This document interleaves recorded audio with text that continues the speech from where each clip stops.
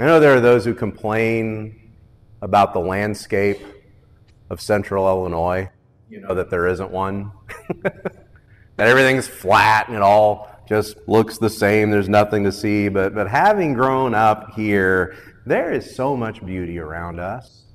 And every season has its own beauty. I find myself in the spring and in the early summer driving down the roads and noticing the wildflowers growing in the ditches on the sides of the road. You've seen those, right? You've seen the wildflowers growing there. You've got those blue flowers that I think they're chicory from what I've been told, which you can use as coffee, by the way, Kim. They're chicory flowers, those blue ones. And then there's the purple clovers, on the side of the road. There's the yellow flowers, those little ones with the little black centers in the middle. And then you got the Queen Anne's lace, which I always was told was wild carrot when I was growing up. They call it Queen Anne's lace. And then there's the grass itself. It just looks absolutely beautiful as it grows there. And every year as you drive through Illinois, you're blessed by those flowers growing there in the ditches. Which led me to think, there have been times I've been in those ditches. I didn't see the beauty of the ditches when I was down there. I found myself in those ditches by the side of the road, whether I'm down there because of my own carelessness or because of adverse conditions. I remember once just making it through Warrington Curve on a very icy day and finding myself in a ditch, and Tom Goddard came along and pushed me out. You do that if it happens again, right, Tom? He's there to push me out. To be honest, it was actually a field. It was a field that Tom pushed me out of that day. And I remember another time our family was heading up north of Oakland, and a 93-year-old farmer decided it was time to take his trash out using his end loader, and he pulled out in front of us, clipped the driver's side mirror, and sent my entire family into the safety of the ditch. We still didn't appreciate the safety of it. And there's been a few times I've been in the ditch because I've broken down there and I've found myself in that low spot and I realize I'm stuck here. I'm not going anywhere. And those are the ditches I think we feel most pronounced. When we're stuck, when we're broken down, when you're stuck and you can't move ahead, you can't find a way out. And you realize I'm not talking about a literal ditch at this point, right? I've never thought, in the middle of one of those situations, I can't wait till I'm in another ditch. I've never thought about life and thought, I can't wait till I hit one of those low spots again, whether I'm talking about an actual ditch or a metaphorical ditch. And yet I know that the wildflowers grow there in the ditches. Why? Well, because it's wet, because it's fertile, because the wind whips the seeds down the ditches as the drivers go by, because the state of Illinois plants quite a few of them. And as difficult as those places are, the conditions are fertile. The conditions are right for growth and even right for beauty.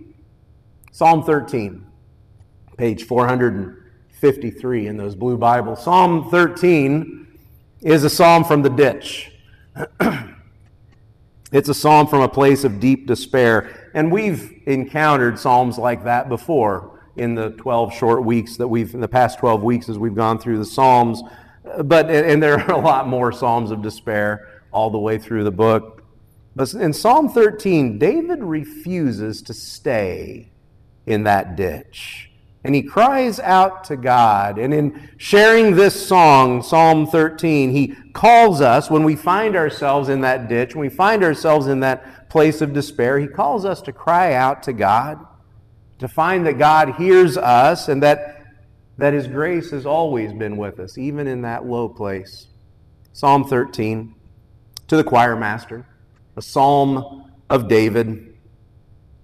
How long, O Lord, will you forget me forever? How long will you hide your face from me? How long must I take counsel in my soul and have sorrow in my heart all the day? How long shall my enemies be exalted over me? Consider and answer me, O Lord my God. Light up my eyes, lest I sleep the sleep of death, lest my enemy say, I've prevailed over him, lest my foe rejoices, because I am shaken. But I have trusted in your steadfast love. My heart shall rejoice in your salvation. I will sing to the Lord, because he has dealt bountifully with me. It is a short psalm, only 6 verses, 3 stanzas. but it takes us on a long journey. In fact, if you were to live this psalm out, it might take you a season or two to make the trip that this psalm takes you on. It begins with a very honest admission, the honest admission that there are moments of life when we find ourselves feeling abandoned. Psalm 13 begins with a question. In fact, it begins with 5 questions, and none of them are new to you. You've heard these before. How long, O Lord? That sounds familiar. Yeah, we've heard that before. We could go back just a few weeks ago to Psalm 6, and it's there in Psalm 6 verse 3 where David says, my soul is greatly troubled, and then he just says, how long? How long is this going to take? Back then, David is feeling this pain. How long is this going to take, Lord? How long am I going to feel like this? How long will I feel abandoned by you?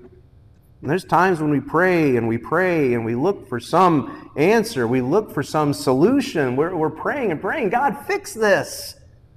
And the answer doesn't come. The healing doesn't come. We stay in that funk for a very long time, and we start to wonder, is God even listening to me? Or has God abandoned us? If we're not careful, our faith can become only a matter of our experience. Let me say that again. If you're not careful, your faith can become just a matter of your experience. In other words, if things are going well, if the day is sunny, if the weather is perfect, if everything's going well, all of your plans have come to fruition, all your plans are working out, then God has blessed you.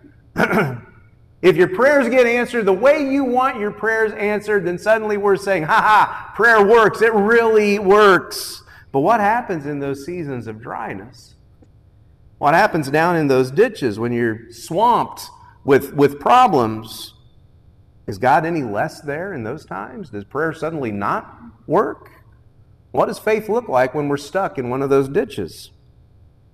Verses 1 and 2 have 5 questions. I promise you, you have asked them, you have thought about them, you have worried about these questions. How long, O Lord, will you forget me forever? How long will you hide your face from me? How long must I take counsel in my soul and have sorrow in my heart all the day? How long shall my enemy be exalted over me? In other words, where is God? Why does he feel so far away from me? Why am I sad? If God loves me and I am blessed, why do I feel like this? And then the final question, how long shall my enemy be exalted over me? Why don't other people feel like this? Why don't those people who I know are not living their lives right, why do they seem to be doing so well? Is it just me? What's wrong with me? At the heart of David's question, at the heart of your questions, is that fear that God has forgotten us, that God might have abandoned us. I was sitting in a literal ditch one night, thanks to a poorly maneuvered 3-point turnaround. And I must stress, I was not the driver. But I was sitting there in that ditch with the driver after we had tried to get his truck out, and we had revved and we had tried, but it wasn't going to get out. And we sat there and we thought, surely someone's going to notice that we're not where we're supposed to be.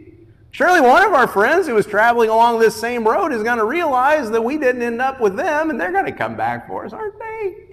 We've not been abandoned in this ditch, have we? How long are we here? And of course, that was a time and a place where cell phones didn't work all that well.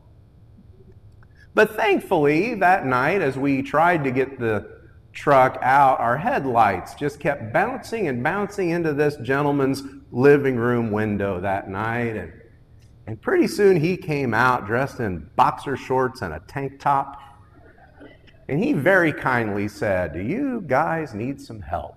I don't think he quite said it that way, but he was inquiring as to what we were doing in the ditch next to his house. And after some diplomatic negotiation, he gladly loaned us his cordless telephone, and we called our friend, and our friend brought a tow strap, and we got out of that ditch. But I think we might still be there right now if we hadn't called, if we hadn't cried out, if we hadn't admitted from that low place, I can't get out of this myself. We're going to need a little help. However deep that ditch of despair feels, please know this, please be assured of this, God sees you there, and he hears the cry of your heart. A psalm starts out with that question, where are you, God?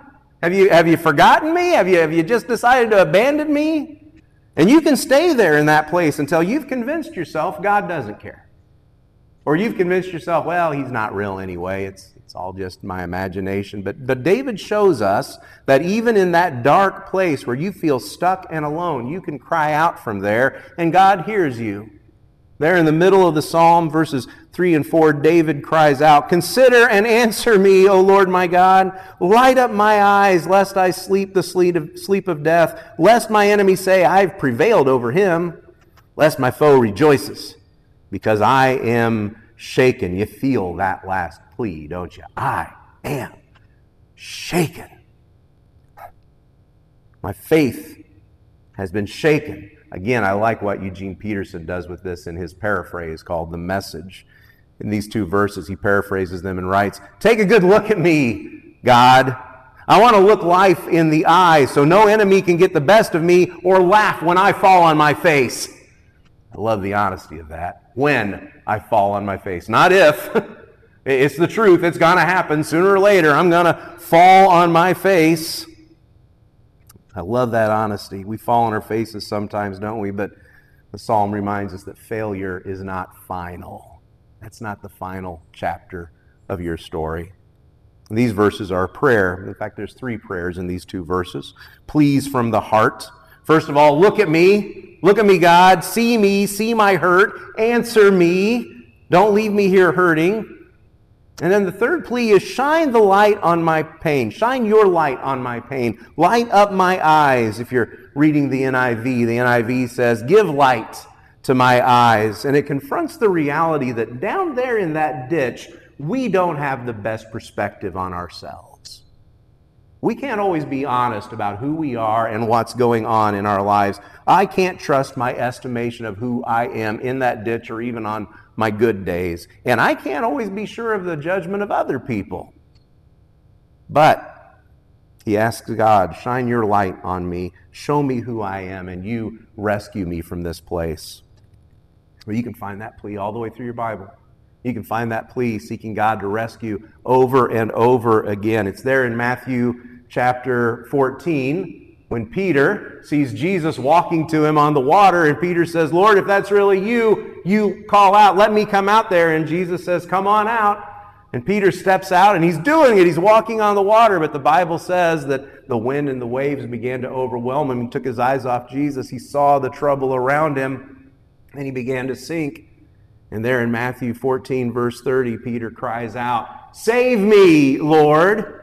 It's there again in Acts chapter 16. Paul and Silas are in that jail in Philippi. It's midnight. They start singing songs of praise, and suddenly there's an earthquake. The bars, the jail cells open up. The doors are open. All the prisoners could run away. They've been set free. The jailer, the Philippian jailer, runs in, very aware that if anyone escapes, it's his head. He's done.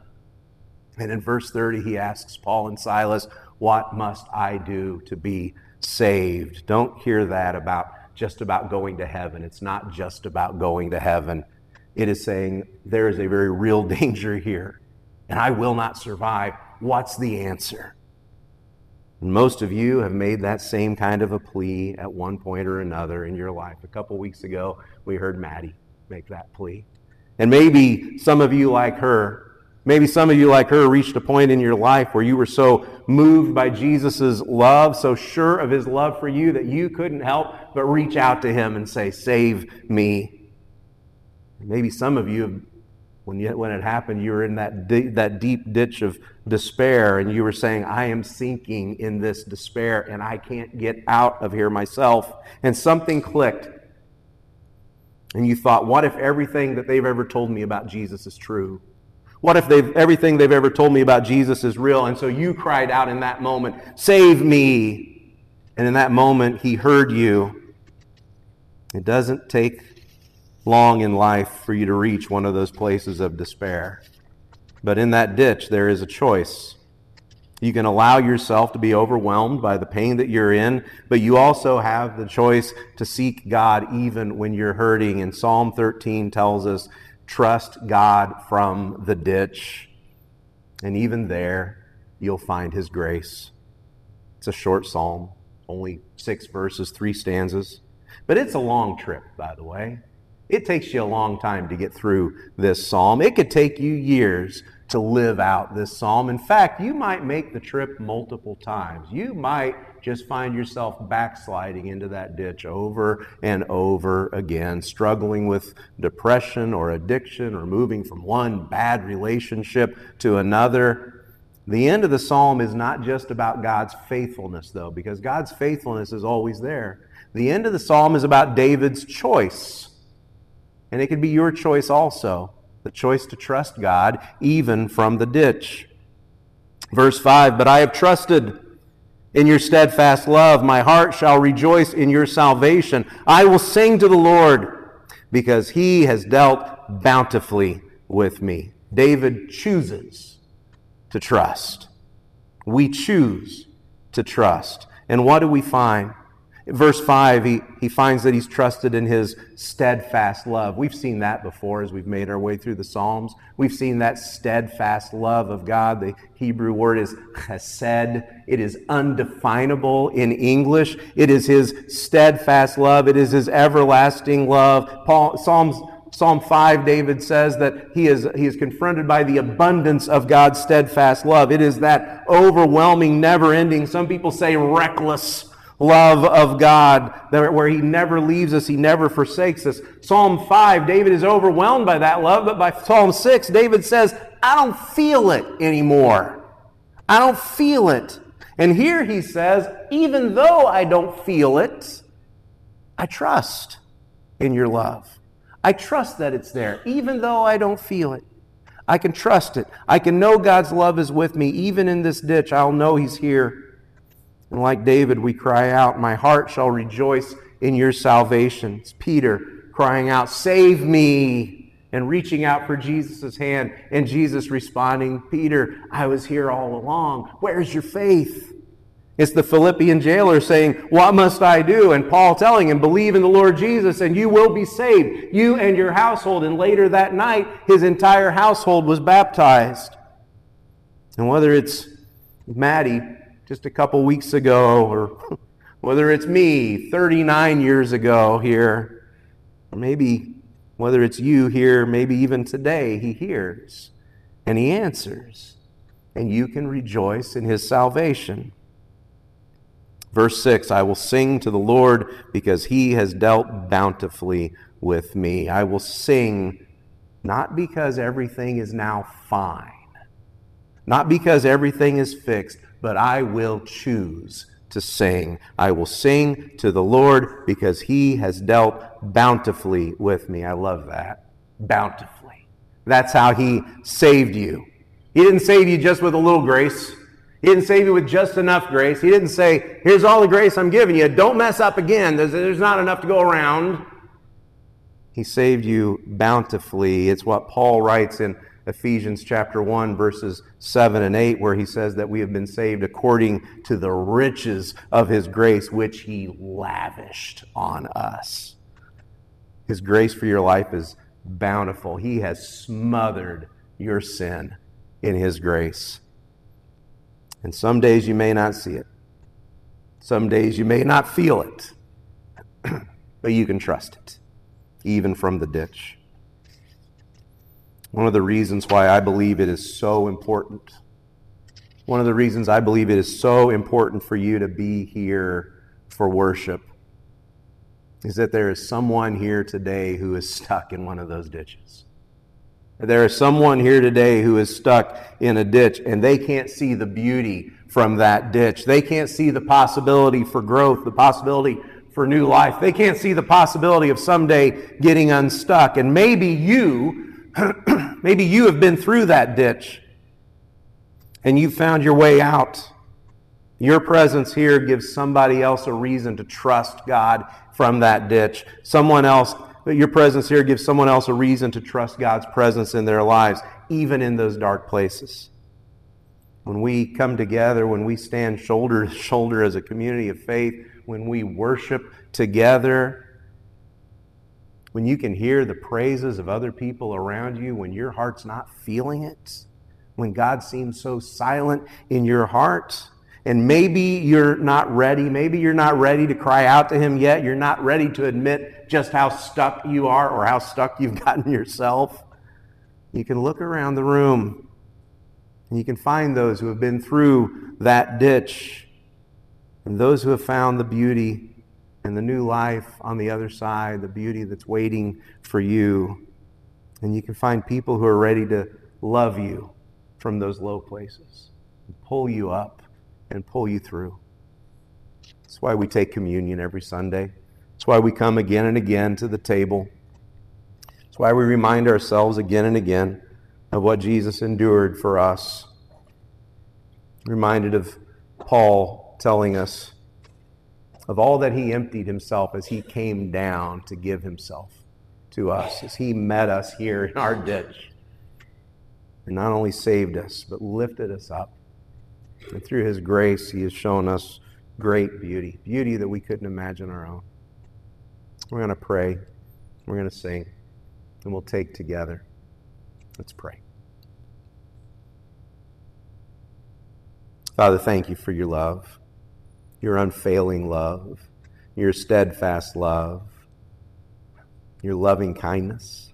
Lord, there is no one way we can define it, but we can know it. We can trust it, and we confess that there are moments when it just seems like it's gone. There's times in our lives when we've sunk so low that we're not sure your love is there.